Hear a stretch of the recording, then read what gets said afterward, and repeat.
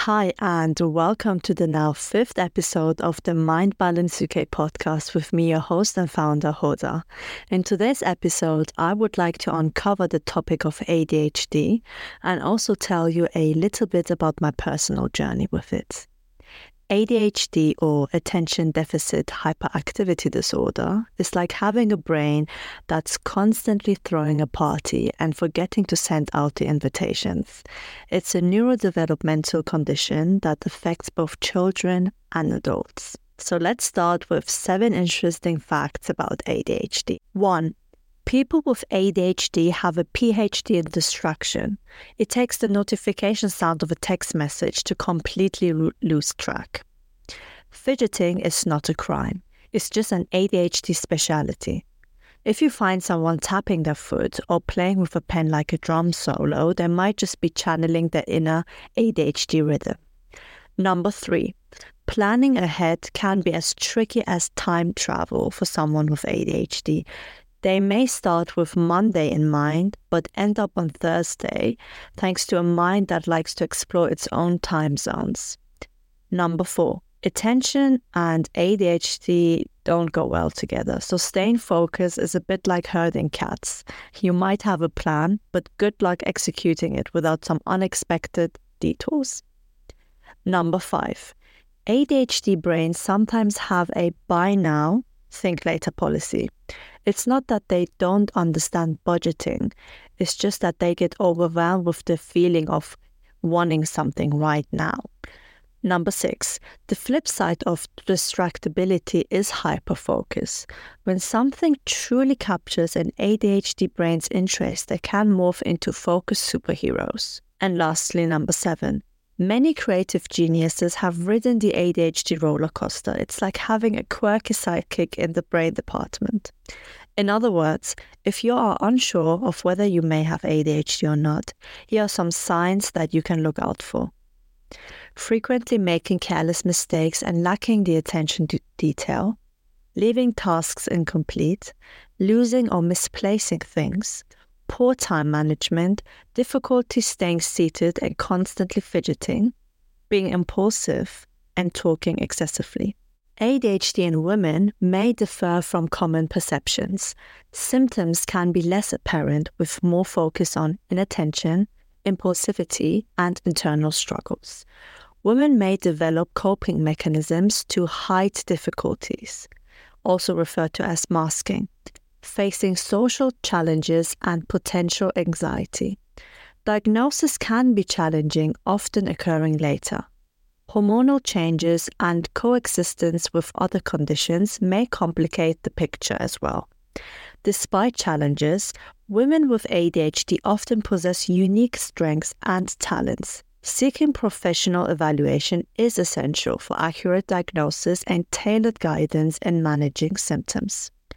Ever since I could remember, I struggled with focusing on things, especially when it came to school, from primary school all the way throughout university. And as a kid, I was often labeled as not being capable or simply not smart enough because I simply couldn't focus on tasks for a longer period of time.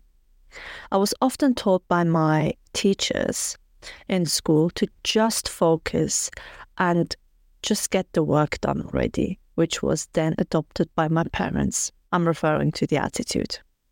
And as you can imagine, this matter, which soon felt like a major disability, cost me a lot of heartache, sadness, and confusion. I struggled with brain fog, impulsivity, poor emotional regulation, and low concentration. But these struggles sometimes felt more, other times less. During my master's degree in psychology, I studied different case studies on ADHD and its symptoms, which made me realize that I probably have it. That's when I reached out to my university's well-being team and requested an ADHD assessment done by a psychologist.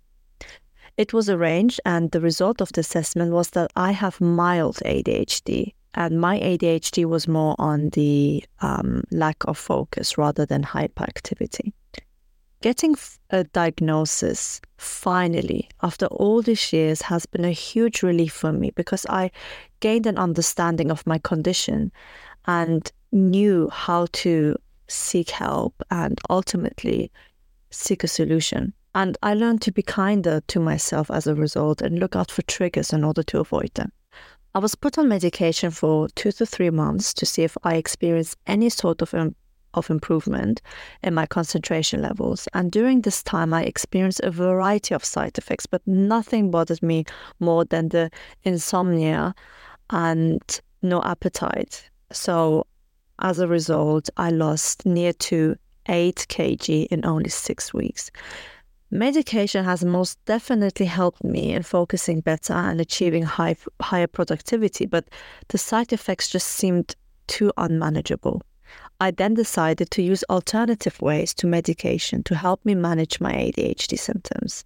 I adopted strategies to manage challenges related to attention and impulsivity. So here are some simple ways which has helped me to cope with it. Establish a routine. Create a daily schedule that includes specific times for tasks and activities. Break tasks into smaller steps. Divide big tasks into smaller, more manageable steps to avoid feeling overwhelmed.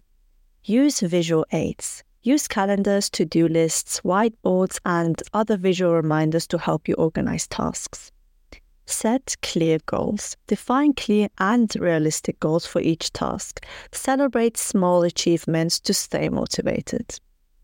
Limit distractions, and I honestly can't stress this point enough because it has been detrimental to my productivity levels in a very positive sense. So create a quiet and clean and organized workspace, minimize background noise, and eliminate unnecessary distractions.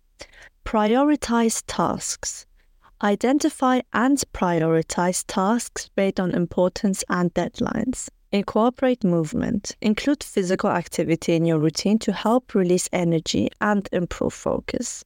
Seek support. Communicate with friends, family, or colleagues about your challenges. Ask for assistance when needed and build a supportive network. Explore mindfulness and relaxation techniques. I did speak on the art of mindfulness in my previous episode, so please go back and listen to this and take on my advice, because practicing deep breathing, meditation, mindfulness will help you in managing stress effectively and to improve focus. Develop a bedtime routine to ensure sufficient sleep. And lastly, consider professional help. You can try CBT, which is cognitive behavioral therapy. In therapy, you will learn about different behaviors and techniques that will work for you. You could also try medication. I have spoken to plenty of people who have ADHD. For some, medication is brilliant and they're very happy with it and they continue taking those, whereas others, like myself, preferred, establishing other routines and tips and techniques to help them cope with ADHD. So really, it takes some time and it's just trial and error. So, as a conclusion, ADHD can be a complex condition that is a very unique experience for each individual.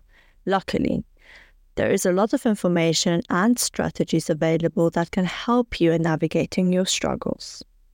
This is Mind Balance UK, fostering a healthier and more balanced mind, one conversation at a time.